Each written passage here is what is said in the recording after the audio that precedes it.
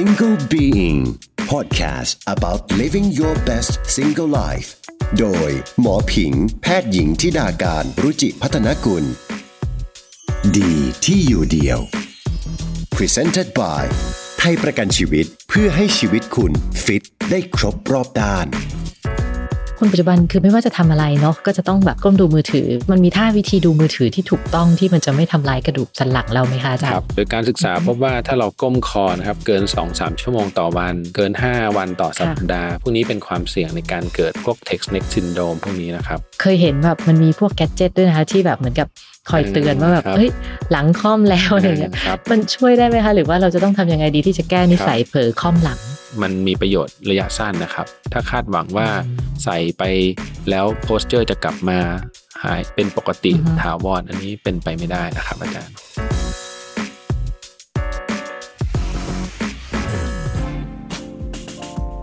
สวัสดีค่ะพบกับหมออีกครั้งใน Single Being Podcast ค่ะ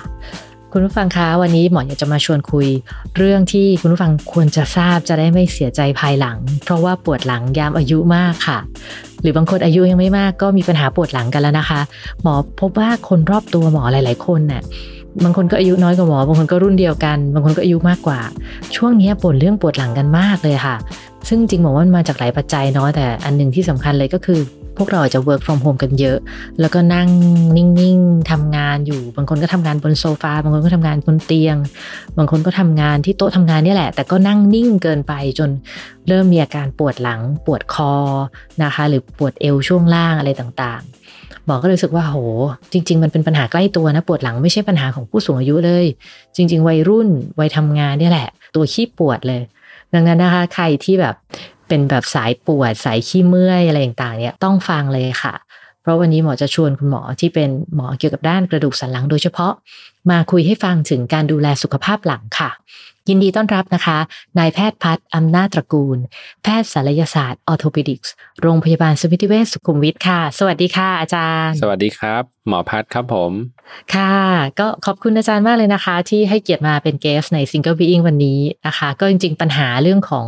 กระดูกสันหลังอ่ะมีแฟนๆชาว Single Being ก็ถามมาอยู่เรื่อยๆนะคะจริงๆแล้วปัญหากระดูกสันหลังนี่ใกล้ตัวเรามากแค่ไหนคะอาจารย์ครับถ้าเราย้อนไปในสมัยอดีตนะครับคือเวลาเราได้ยินคนไข้บ่นว่ามีปวดข้อปวดหลังสิ่งที่เราจะนึกถึงคือมันเป็นโรคของคนสูงอายุหรือเปล่าเรายังเด็กอยู่เลยเราจะปวดคอปวดหลังได้ยังไงนะครับแต่ว่าในปัจจุบันเนี่ยนะครับสังคมมันเปลี่ยนไปเรื่อยๆเปลี่ยนจากยุคโลกาภิวัตน์กลายเป็นดิจิทัลแบบเต็มตัวเพราะฉะนั้นในปัจจุบันไม่ว่าจะเป็นกลุ่มประชากรเด็กผู้ใหญ่คนสูงอายุจะต้องมีแท็บเล็ตมีโทรศัพท์มีอะไรเข้ามานะครับเพราะฉะนั้นสิ่งที่ตามมามันก็จะเกิดปัญหาของโรคที่มันสัมพันธ์กับการใช้ชีวิตประจำวันที่เราเปลี่ยนแปลงไปนะครับก็โดยเฉพาะในยุคปัจจุบันสถานการณ์โควิดทุกคนก็จะเน้นทุกอย่างที่มันเป็นออนไลน์ก็หลีกเลี่ยงไม่ได้จะใช้กลุ่มแท็บเล็ตโน้ตบุ๊ก iPad iPhone โทรศัพท์กันมากขึ้นในอนาคตโลกหลังจากโควิดฟื้นขึ้นมานะครับคิดว่าปัญหากระดูกสันหลังเนี่ยมันจะยิ่งเข้าใกล้ตัวเรามากที่สุดหรือที่เราเรียกกันว่าสังคมก้มหน้านะครับจริงเลยค่ะอาจารย์สังคมก้มหน้าเนี่ยคนปัจจุบันคือไม่ว่าจะทำอะไรเนาะก็จะต้องแบบก้มดูมือถือไม่ว่าจะทำงานไม่ว่าจะสั่งอาหารหรือจะอะไรก็ตามทีเนี้ยมันส่งผลกับกระดูกสันหลังส่วนคอถูกไหมคะอาจารย์ครับจริงๆแล้วก็มีผลทั้ง2ส่วนนะครับคือปกติแล้วกระดูกสันหลังเราแบ่งเป็น3ส่วนหลักๆคือช่วงคอช่วงอกแล้วก็ช่วงเอวนะครับทีนี้ส่วนที่มีการเคลื่อนไหวค่อนข้างเยอะเนี่ยได้แก่คอกับช่วงเอวมันจะเกิดปัญหามากกว่าส่วนในกระดูกสันหลังช่วงระดับอกเนี่ยมีซี่โครงมาช่วยค้ำการเคลื่อนไหวมันก็ไม่ได้มากการใช้งานก็จะน้อยเพราะฉะนั้นปัญหาที่คอมมอนในกลุ่มปัญหากระดูกสันหลังที่เจอเยอะๆเลยก็คือปวดหลังส่วนล่างหรือไม่ก็ปวดคอนะครับค่ะแล้วมันจะนำไปสู่โรคหรืออะไรยังไงต่อไปนอกจากการปวดคะอาจารย์เมื่อก่อนเราพูดถึงโรคที่เกิดจากการใช้ชีวิตประจำวันที่เปลี่ยนแปลงไปเช่นทำงานออฟฟิศนั่งกันอยู่ท่าเดิมนานๆได้แก่พวกกลุ่ม myofascial pain syndrome ปัจจุบันโลกมันเปลี่ยนไปนะครับก็จะมีการบัญญัติคำศัพท์ขึ้นมาใหม่ก็คือ text neck syndrome นะครับชื่อก็ตรงไปตรงมาครับซินโดรมคือกลุ่มโรคนะครับ neck ก็คือคอครับ text คือตัวหนังสือเพราะฉะนั้น text neck syndrome ก็คือกลุ่มโรคอะไรก็ตามหรืออาการอะไรก็ตามที่เกิดจากการก้มหน้าดูตัวหนังสือกันทั้งวันนะครับ ก็อาการแสดงส่วนใหญ่มันก็จะเป็นเรื่องของปวดคอปวดหลังปวดคอปวดหลังวนไปวนมานะครับพวกนี้ก็จะเกิดการบาดเจ็บของโครงสร้างของคอซ้ำไปซ้ำมาก้มนานคอรับน้ำหนักศีรษะมากเกินไปยิ่งก้มคอยิ่งรับน้ำหนักมากสิ่งที่ตามมาคือกล้ามเนื้อก็ล้าทำงานหนักทุกวันพอเสาร์อาทิตย์เรารู้สึกสบายครับจันทร์ถึงศุกร์ไปทำงานเกิดภาวะสเตรสกับกล้ามเนื้อคอหรือกระดูกต้นคออาการของคนไข้ก็จะบ่นวนไปวนมาวนไปวนมาวันจันทร์ถึงศุกร์อยู่ออฟฟิศวันเสาร์อาทิตย์อยู่ร้านนวดประมาณนี้นะครับจริงเลยค่ะ และอย่างนั้นมันมีท่าวิธีดูมือถือที่ถูกต้องที่มันจะไม่ทำลายกระดูกสันหลังเราไหมคะอาจารย์ก็ในทางการแพทย์นะครับก็มีการศึกษาค่อนข้างเยอะถึงกรณีการบาดเจ็บที่คอที่สัมพันธ์กับการใช้แท็บเล็ตหรือโทรศัพท์มือถือนะครับเขาก็พบว่าปัจจัยที่มีผลกับการบาดเจ็บที่กระดูกต้นคอมีอยู่ 2-3 ข้อนะครับข้อแรกเลยก็คือเรื่องขององศาในการก้มมองยิ่งเราก้มมากขึ้นศีรษะน้ำหนักก็จะโหลดไปที่คอมากขึ้นยกตัวอย่างเช่นเราคอตรงมองคอมพิวเตอร์ตรงๆอาการปวดคอก็จะน้อยกว่าการก้มอันที่สองเลยคือเรื่องของความถี่และก็ระยะเวลาในการก้มนะครับโดยการศึกษาพบว่าถ้าเราก้มคอนะครับเกิน 2-3 ชั่วโมงต่อวันเกิน5 วันต่อสัปดาห์พวกนี้เป็นความเสี่ยงในการเกิดพวก text neck syndrome พวกนี้นะครับถัดมาก็คือเรื่องของ position หรือ sitting posture นะครับท่าของการนั่งถ้าเรานั่งหลังค่อมคอก็จะปรับตัวโดยการแหงนคอบ้างก้มบ้างเพื่อให้สายตาเรามองไปในแนวระนาบให้ได้ตามธรรมชาตินะครับเพราะฉะนั้นในส่วนของกระดูกสันหลังเนี่ยถ้าเคิร์ฟส่วนไหนเสียไปอีก2เคิร์ฟก็จะมาช่วยปรับตัวเพื่อให้เราใช้งานได้ตามปกตินะครับเพราะฉะนั้นตอบคำถามอาจารย์ผิงนะครับถ้าดูมือถือที่ถูกต้องก็คือ1เลยนะครับลดองศาของการก้มให้มากที่สุดโดยทางทฤษฎีแล้วไอเดียก็คือสายตามองขนานกับพื้นโลกเพราะฉะนั้นการดูโทรศัพท์มือถือควรจะต้องมองตรงไปข้างหน้าจะไม่มีการก้มยกมือถือขึ้นมาครับแต่ว่าทางปฏิบัติเนี่ยครับมันก็จะเกิดปัญหากล้ามเนื้อแขนอักเสบตามมาอะไรมาบ้างนะครับเพราะฉะนั้นการจะปวดแขนใช่ครับอาจารย์ก็เป็นวงจรไปเรื่อยๆการป้องกันก็คือเราก็อย่าอยู่กับโทรศัพท์มือถือนานเกินไปถัดมาก็คือใช้การปรับตัวที่สายตานะครับหลีกเลี่ยงการมองตรงกลายเป็นเรากรอกตามองลงล่างเพื่อจะลดการก้มคอนะครับพวกนี้ก็เป็นการปรับตัวเพื่อจะใช้ชีวิตประจำวันได้ใกล้เคียงกับปกติที่สุดค่ะจริงๆของผิงเองเนี่ยที่ทำอย่างหนึ่งก็คือพยายามแบบทำงานบนโน้ตบุ๊กแทน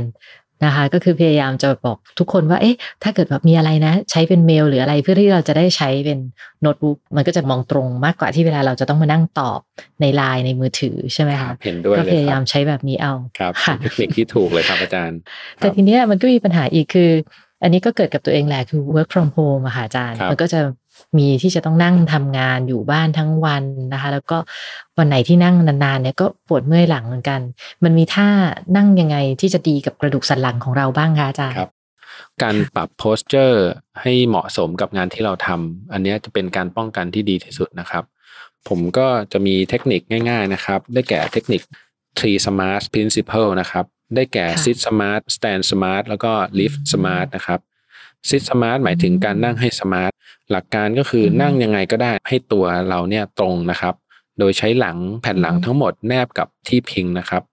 ก้นชิดพนักแล้วก็พยายามให้แกนตัวเนี่ยตรงตั้งฉากที่สุดปรับเก้าอี้กับโต๊ะให้มีความสูงเตี้ยให้เหมาะสมนะครับอันที่2ก็คือระยะเวลาเราอย่าอยู่ท่าเดิมนานๆนั่งทำงานปุ๊บไม่ว่าจะยังไงก็ตามรู้สึกเมื่อยไม่สบายตัวเราต้องมีการขยับเปลี่ยนท่าหรือไม่ก็ลุกยืนเดินไปมานาที2นาทีกลับมาทำงานต่อนะครับถัดมาคือ stand smart ก็คือยืนยังไงให้สมาร์ทนะครับโดยปกติแล้วเนี่ยเวลาเรายืนนะครับท่าที่เราสบายคือท่าพักเท้ายืนทิ้งน้ำหนักไปข้างนึงแต่จริงๆแล้วมันผิดมีผลกับสะโพกมีผลกับหลังโหลดไปฝั่งใดฝั่งหนึ่งเพราะฉะนั้น stand smart เนี่ยเราก็จะเน้นการลงน้ำหนักที่ขาทั้งสองข้างนะครับอันที่2เลยนะครับแกนของลำตัวควรตั้งตรงเหมือนเดิมเพราะฉะนั้นท่าหรือกิจกรรมที่ยืนแล้วหลังค่อมเป็นเวลานานๆอันนี้เป็นลักษณะที่ผิด posture นะครับตัวอย่างง่ายๆของการยืนที่ผิดลักษณะเช่นการยืนแปรงฟันกับอ่างน้ำเตี้ยๆทุกเช้านะครับอันนี้เป็นการผิด posture การยืนล้างจานอะไรแบบนี้นะครับนานๆโดยอ่างซิงค์น้ำเตี้ยๆอันนี้ก็เป็นการผิดลักษณะในแต่ละวัน อันการปรับตัวโดนหมดเลยค่ะครับเทคนิคง่ายๆนะครับในการปรับให้ตัวตรงอาจารย์อาจจะใช้เก้าอี้ตัวเตี้ยๆมาแล้วยืนเอาเท้าขึ้นไปค้ำเพื่อให้ตัวมันตรงขึ้นสลับซ้ายไปขวามาอย่างเงี้ยนะครับทำยังไงก็ได้ให้ตัวมันตรงอันนี้เป็นเทคนิคของ stand smart นะครับถัดมาคือ lift smart คือยกของก้มยกของทำยังไงให้ถูกวิธีอย่างเงี้ยเพื่อลดการบาดเจ็บที่กระดูกสันหลังนะครับอันนี้เป็นเทคนิคคร่าวๆของการป้องกันนะครับทีนี้เห็นว่าอาจารย์เนี่ยจะเน้นย้ำในเรื่องของการพยายามให้หลังเนี่ยตรงใช่ไหมคะเวลานั่งเวลาอะไรต่างๆแต่ก็ต้องยอมรับว่าบางทีนั่งไปนั่งมามันก็จะเผลอแบบค่อมลงมาหรือว่าไหล่มันจะแบบงุ้มลงมาด้านหน้าอย่างเงี้ยอาจารย์ทั้งที่รู้ว่าไม่ดีแล้วจะแก้ยังไงแล้วก็เคยเห็นแบบมันมีพวกแกดเจ็ตด้วยนะคะที่แบบเหมือนกับคอยเตือนว่าแบบเฮ้ยหลังค่อมแล้วอะไรเงี้ยมันช่วยได้ไหมคะหรือว่าเราจะต้องทำยังไงดีที่จะแก้นิสัยเผลอค่อมหลังครับก็พวกแกดเจ็ตที่ขายกันนะครับสมมุติแกดเจ็ตเพื่อจะปรับโพสเจอร์ของที่คอส่วนใหญ่ก็เป็นลักษณะของผ้ารัดหัวไหล่นะครับส่วนแกดเจ็ตที่ปรับโพสเจอร์ที่หลังก็จะเป็นตัวดันหลังบ้างตัวซัพพอร์ตหลังผ้ารัดเอวอะไรพวกนี้นะฮะโดยหลักการเนี่ยอุปกรณ์พวกนี้นะครับจะช่วยลดอาการปวดหลังในระยะฉับพลันได้เช่นเราเผลอก้มไปยกของแล้วปวดหลังฉับพลันหรือว่านั่งนานๆแล้วปวดหลังฉับพลันพวกนี้โดยการศึกษานะครับประโยชน์จะเป็นลักษณะของ temporary benefit ก็คือประโยชน์ระยะสั้นแต่ว่าระยะยาวสิ่งที่เราต้องการคือกล้ามเนื้อที่แข็งแรงครับที่จะมาช่วยซัพพอร์ตโครงสร้างคอและหลังที่มันเสียไปนะครับนั่นก็คือการฝึกกล้ามเนื้อฝึกการทำกายภาพอันนี้เป็นลักษณะของการป้องกันในระยะยาวเพราะฉะนั้นข้อสรุปแกดเจ็ตมันมีประโยชน์ระยะสั้นนะครับถ้าคาดหวังว่าใส่ไปแล้วโพสเจอร์จะกลับมาหายเป็นปกติถาวรอันนี้เป็นไปไม่ได้นะครับอาจารย์คือสุดท้ายก็ต้องอยู่ที่เราเตือนตัวเองให้ไม่เผลอนั่งค่อมใช่ไหมอาจารย์ถูกต้องเลยครับ นอกจากเผลอนั่งค่อมหลังแล้วเนี่ยเชื่อว่าอีกพฤติกรรมนึงที่หลายคนเป็นเลยนะคะหรือฟังอยู่ตอนนี้อาจจะเป็นอยู่ก็ได้ก็คือแบบประเภทนั่งนอนบนเตียงอะไรเงี้ยอาจารย์ไม่ว่าจะแบบนั่งเล่นแท็บเล็ตบนเตียงอ่านหนังสือบนเตียงค่ะครับก็นั่งแล้วเลื้อยแล้วไหลนะครับอาจารย์ก็ส่วนใหญ่คนทั่วไปก็จะเป็นเพราะว่ามันเป็นท่าที่เรารู้สึกสบายที่สุดนะครับก็จริงๆแล้วโดย principle นะครับหลักการแรกคือการนั่งลักษณะแบบนี้มันผิดแต่ถ้าเราเลี่ยงไม่ได้จริงๆครับอยากนอนดูทีวีเราสามารถทำได้อยากอ่านหนังสือบนเตียงก็ง่ายๆนะครับถ้าลิงก์ไปกับเรื่องของการบาดเจ็บที่คอหรือหลังจากโพสเจอร์นะครับเราก็ปรับนะครับเช่นนั่งพิงพนักให้ตัวตรงที่สุดนะครับการก้มอ่านไม่ว่าจะเป็นอ่านหนังสือหรือดูโทรศัพท์ดู iPad ดูคอมเราใช้หมอนหนุนให้ความสูงของอุปกรณ์ที่เราต้องการใช้สูงขึ้นมาเพื่อลดองศาการก้มลงมาอันนี้มันเป็นลักษณะของการปรับหรือว่าการป้องกันไม่ให้มีการบาดเจ็บที่คอและหลังนะครับค่ะเข่าเราควรจะชันเข่าขึ้นมาหรือว่าควรจะนั่งขัดสมาธิหรือควรจะยังไงดีคะอาจารย์ก็หลักการจริงๆควรจะชันเข่าขึ้นมาหรือนั่งขัดสมาธิอันนี้อาจจะไม่ได้มีนัยยะมากแต่ว่าโดยหลักการหลังต้องตรงนะครับแล้วอย่างท่านอนนะคะอาจารย์ครับท่านอนนี่ถ้าเรานอนผิดก็ทำร้ายหลังได้ด้วยใช่ไหมคะถูกต้องเลยครับในแต่ละวันนะครับเวลาตรวจคนไข้ก็จะมีคำถามที่คอมมอนที่สุดเลยครับสำหรับเรื่องท่านอนคนไข้ส่วนใหญ่ครับส่วนใหญ่ก็จะถามว่าท่าไหนดีสุดนะครับเรื่องของหมอนเนี่ยหมอนสูงหมอนเตี้ยมีผลไหมที่นอนที่แข็งที่นอนที่สูงที่นอนที่เตี้ยอันนี้เป็นคำถามที่ผมเจอทุกวันนะครับที่ OPD ก็โดยปกติแล้วตามทฤษฎีนะครับในรีวิวเปเปอร์หรือทฤษฎี textbook อะไรก็ตามความสูงของหมอนจะสูงจะเตี้ยเนี่ยนะครับไม่มีสูตรสำเร็จเพราะว่าโครงสร้างหรือแนวของกระดูกในคนแต่ละคนเนี่ยมันค่อนข้างแตกต่างกันทฤษฎีเขียนคำว่า comfortable postureเพราะฉะนั้นแปลความก็คือท่าไหนก็ได้ที่เราอยู่แล้วเรารู้สึกสบายที่สุดแต่โดยหลักการก็คือการนอนคู้ตัวนะครับการนอนคว่ำการนอนกึ่งนั่งกึ่งนอนการนอนทับแขนตัวเองอันนี้เป็นท่านอนที่ผิดและทำร้ายโครงสร้างของกระดูกสันหลังนะครับท่านอนที่ถูกก็คือนอนหงายถ้านอนหงายอาจจะใช้หมอนเตี้ยๆนะครับหรือหมอนข้างหนุนใต้หัวเข่าเพื่อให้โครงสร้างหลังกล้ามเนื้ออะไรมันรีแลกซ์ที่สุดส่วนการนอนตะแคงหาหมอนข้างสักใบครับนอนตะแคงก่อนหมอนข้างอันนี้จะเป็นท่าที่หลังเราสบายที่สุดนะครับจริงๆผิงแต่ก่อนเนี่ยก็จะชอบติดนอนคุดคูค่ะแต่ก็หลังจากที่ทั้งได้อ่านเรื่องดีแล้วก็ทั้งเรื่องเกี่ยวกับผิวหน้าด้วยเนาะคือเวลาเรานอนตะแคงหรือนอนคุดคูเนี่ยหน้ามันก็จะยู่ด้วยก็พยายามฝึกตัวเองให้นอนหงายก็ฝึกยากเหมือนกันแต่เดี๋ยวนี้ก็พอทำได้นะคะอาจารย์คือก็ทำได้โดยส่วนใหญ่แต่ก็จะมีเผลอบ้างบางจังหวะที่เผลอกลับไปนอนแบบ ตะแคงคุดคูอะไรอย่างเงี้ยค่ะเพราะฉะนั้นก็อย่างที่เรียนนะครับโดยทฤษฎีก็ท่าที่เราอยู่แล้วเรารู้สึกสบายที่สุดนะครับบางคนนอนหมอนเตี้ยตื่นมาปวดกลางหลังนะครับเราไม่ต้องแก้ไขอะไรยากไม่ต้องไปหาหมอเอ็กซเรย์ทานยาอะไรเยอะปรับท่านอนนะครับปรับความสูงหมอนให้เตี้ยให้สูงโดยที่ตื่นเช้ามาเราไม่มีการปวดหลังอันนี้แหละครับถูกต้องที่สุดแล้วครับโอเคนอกจากท่านอนแล้วค่ะอาจารย์ท่าออกกำลังค่ะอย่างปัจจุบันเนี้ยคนก็จะฮิตเนาะออกกำลังเพื่อสร้างกล้ามเนื้อท้องซิกแพคไม่ว่าจะเป็นการทำแพลงซิทอัพอะไรอย่างเงี้ยค่ะถ้าพวกนี้นี่อาจารย์แนะนำไปค่ะว่ามันต้องระวังอะไรไหมที่จะเกิดผลเสียกับหลังได้อย่างแรกนะครับสิ่งเราต้องประเมินก่อนก็คือประเมินตัวเรานะครับยกตัวอย่างง่ายๆคนอายุ60จะให้ทำโยคะทำแพลงหรือทำท่าโอเวอร์เบนก้มสุดทำท่าคอบราซูเปอร์แมนอะไรก็แล้วแต่อันนี้มันอาจจะโดนลิมิตโดยโครงสร้างของกระดูกหลังที่เปลี่ยนไปตามอายุนะครับเช่นคนไข้ที่เริ่มมีความเสื่อมสิ่งที่ตามมาความยืดหยุ่นของหลังมันจะเสียไปนะครับองศาการเคลื่อนไหวก็จะเสียไปการที่เราไปทำโอเวอร์สเตชดัดตัวเหมือนอายุ30เราเคยก้มหลังเอามือแตะพื้นได้เราคาดหวังว่า60จะก้มได้เหมือนเดิมอันนี้เป็นความเข้าใจที่ค่อนข้างผิดนะครับเพราะฉะนั้นในท่าของการออกกำลังกายอย่างแรกเลยเราประเมินก่อนครับว่ากิจกรรมหรือเอ็กซ์ไซส์ไหนที่เราทำแล้วเราบาดเจ็บทุกครั้งอันนี้1ไม่เหมาะกับเราแน่ๆนะครับอันที่2นะครับประเมินเรื่องความแข็งแรงของกล้ามเนื้อเราถ้าเราเป็นกลุ่มที่เล่นกีฬาตลอดเวลานะครับฝึกกล้ามเนื้อแนวกลางฝึกความยืดหยุ่นของขาของสะโพกได้ดีอันนี้ความสามารถหรือความหนักในการออกกำลังกายก็จะมากกว่าคนที่ไม่เคยซ้อมหรือไม่เคยยืดหยุ่นอะไรก็ตามนะครับเพราะฉะนั้นท่าแพลงนะครับก็มีประโยชน์ในด้านของการฝึกความแข็งแรงกล้ามเนื้อส่วนนั้นๆท่าสควอตเหมาะสำหรับการฝึกความแข็งแรงกล้ามเนื้อต้นขาซิทอัพกล้ามเนื้อท้องกล้ามเนื้อหลังจริงๆสามารถทำได้นะครับแต่ว่าให้เราประเมินตัวเองก่อนว่าเราทำแล้วเราบาดเจ็บไหมถ้าเราทำแล้วเราบาดเจ็บแปลว่าอาจจะไม่เหมาะกับเราคำแนะนำก็คือให้ลดเลเวลลงมาครับไม่ใช่เลิกนะครับอาจจะเล่นได้แต่ว่าให้ลดความแรงลงมาเช่นจากก้มมือแตะพื้นกลายเป็นก้มสัก60องศาเราสามารถฝึกได้เหมือนเดิมเพียงแต่ว่าองศาในการใช้งานลดระดับลงโดยที่เราทำกิจกรรมนั้นๆได้แล้วไม่มีการบาดเจ็บนะครับค่ะเห็นด้วยเลยค่ะซึ่งจริงอย่างถ้าคุณผู้ฟังลองดูใน YouTube เนี่ยมันก็จะมีท่า modify ของท่าพวกนี้เนาะที่จะเป็น modify สำหรับผู้สูงอายุหรือว่าคนที่ร่างกายยังไม่พร้อมก็จะมีแบบ modify ให้มันดูง่ายขึ้นนะคะทีนี้มาถึงอีกคำถามหนึ่งซึ่งเชื่อว่าอาจารย์จะต้องเจอคนถามบ่อยมากๆเลยก็คือแล้วจริงๆไอ้การปวดหลังเนี้ยปวดแบบไหนที่จริงๆแล้วควรต้องรีบมาหาหมอไม่ควรปล่อยไว้อะไรอย่างเงี้ยครับปวดหลังมันก็จะมีทั้งปวดหลังธรรมดาทั่วๆไปกับปวดหลังที่อันตรายนะครับ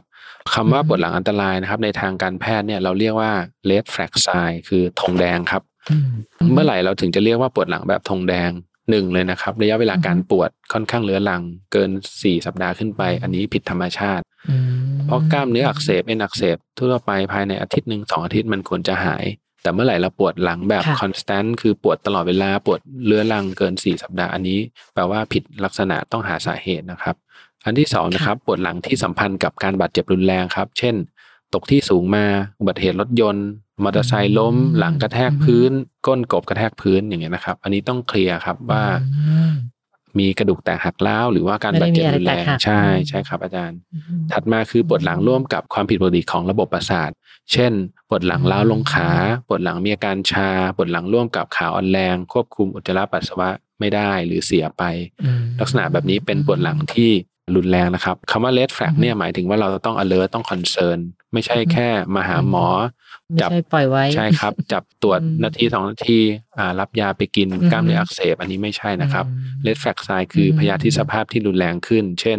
กลุ่มกระดูกหักปวดหลังที่สัมพันธ์กับการติดเชื้อปวดหลังที่สัมพันธ์กับเนื้องอกมะเร็งหรือว่าโรคที่ค่อนข้างรุนแรงปวดหลังที่ยุ่งกับระบบประสาทนะครับกลุ่มพวกนี้นิดการตรวจต่อไม่ว่าจะเป็นเอ็กซเรย์ CT สแกนหรือ MRI ก็ตามนะครับสรุปว่าปวดหลังเนี่ยถ้าเกิดว่าปวดนานเกินกว่า4สัปดาห์ใช่ไหมคะแล้วก็ถ้าเกิดว่าปวดแล้วเนี่ยมีเรื่องของ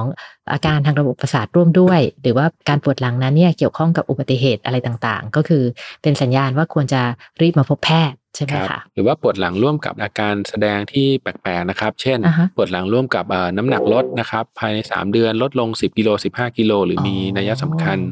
ปวดหลังร่วมกับอาการไข้นะครับพวกนี้อาจจะต้องเฝ้าระวังว่ามีการปวดหลังจากการติดเชื้อหรือโรคที่รุนแรงหรือเปล่านะครับโอเคค่ะทีนี้คุณผู้ฟังที่ฟังมาวันนี้ก็อาจจะรู้สึกว่าโหหลังนี้มันสำคัญมากเลยเนาะแล้วก็มีโรคหลายๆอย่างที่เกิดขึ้นได้จากในชีวิตประจำวันและถ้าเกิดอาจารย์อยากจะฝากเอาไว้ให้กับคุณผู้ฟัง Single Being ที่อยากจะมีสุขภาพกระดูกสันหลังที่ดีแล้วก็มีหลังที่แข็งแรงอยู่ไปนานๆเนี่ยอาจารย์อยากจะฝากอะไรกับพวกเขาบ้างค่ะสำหรับการดูแลหลังนะครับง่ายที่สุดเลยนะครับผมมักจะบอกคนไข้เสมอนะครับว่าอวัยวะของมนุษย์เราไม่ว่าจะเป็นโครงสร้างส่วนไหนก็ตามเปรียบเสมือนรถยนต์นะครับยกตัวอย่างเช่นรถยนต์ที่เราซื้อมา1ปีช่วงล่างกำลังดีเราขับไปไหนกระแทกยังไงรถไม่เคยมีปัญหารถยนต์ที่ซื้อมา10ปี15ปี20ปีช่วงล่างเริ่มพังขับไปพื้นราบๆยังมีเสียงอีดอาดพื้นขรุขระกระแทกเข้าไปโชคแตกพังเสียหายโครงสร้างหลังเราก็เหมือนกันนะครับเราต้องยอมรับธรรมชาติอายุมากขึ้นเรื่อยๆโครงสร้างก็จะมีความเสื่อมสภาพตามไปเรื่อยๆเพราะฉะนั้นนะครับการดูแลหลังเราจะมี2ปัจจัยที่เข้ามาสัมพันธ์ในส่วนของการดูแลปัจจัยแรกคือปัจจัยที่เราควบคุมไม่ได้คือความเสื่อมของหลังตามธรรมชาติปัจจัยที่2คือปัจจัยที่เราควบคุมได้นะครับกิจกรรมอะไรก็ตามนะครับหรือแฟกเตอร์อะไรก็ตามที่มีผลทำให้หลังเราเสียหายนะครับยกตัวอย่างง่ายๆเช่นการสูบบุหรี่นิโคตินทำลายหมอนรองกระดูกให้เสื่อมสภาพเร็วขึ้นนะครับ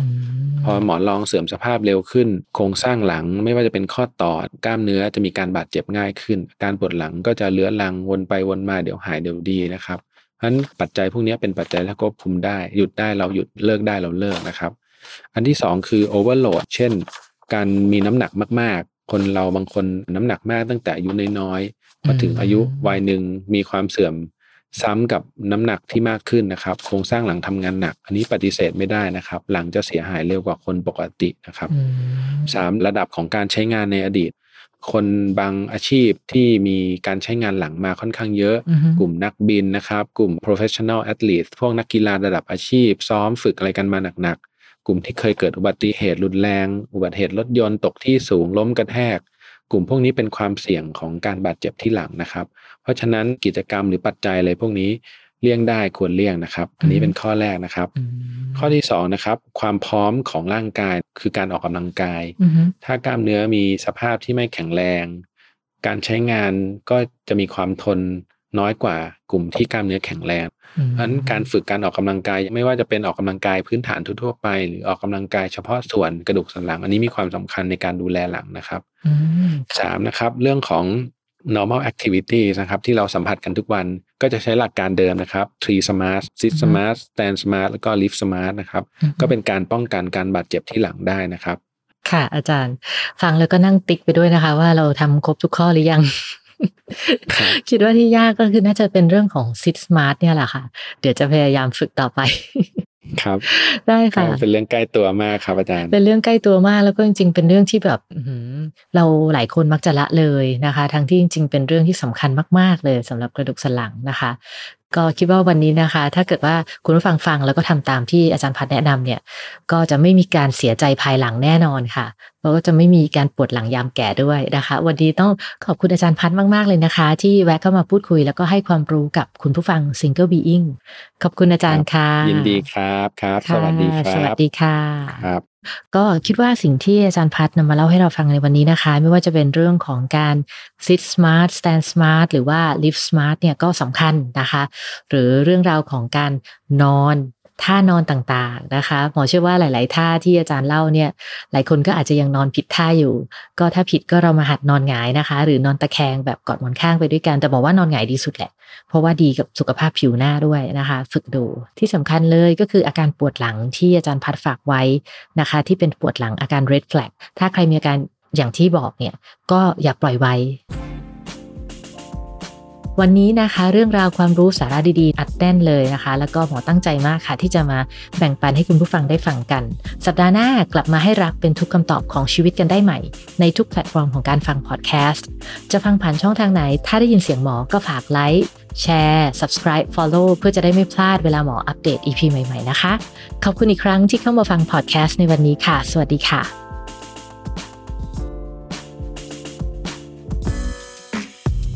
Single Being Podcast about living your best single life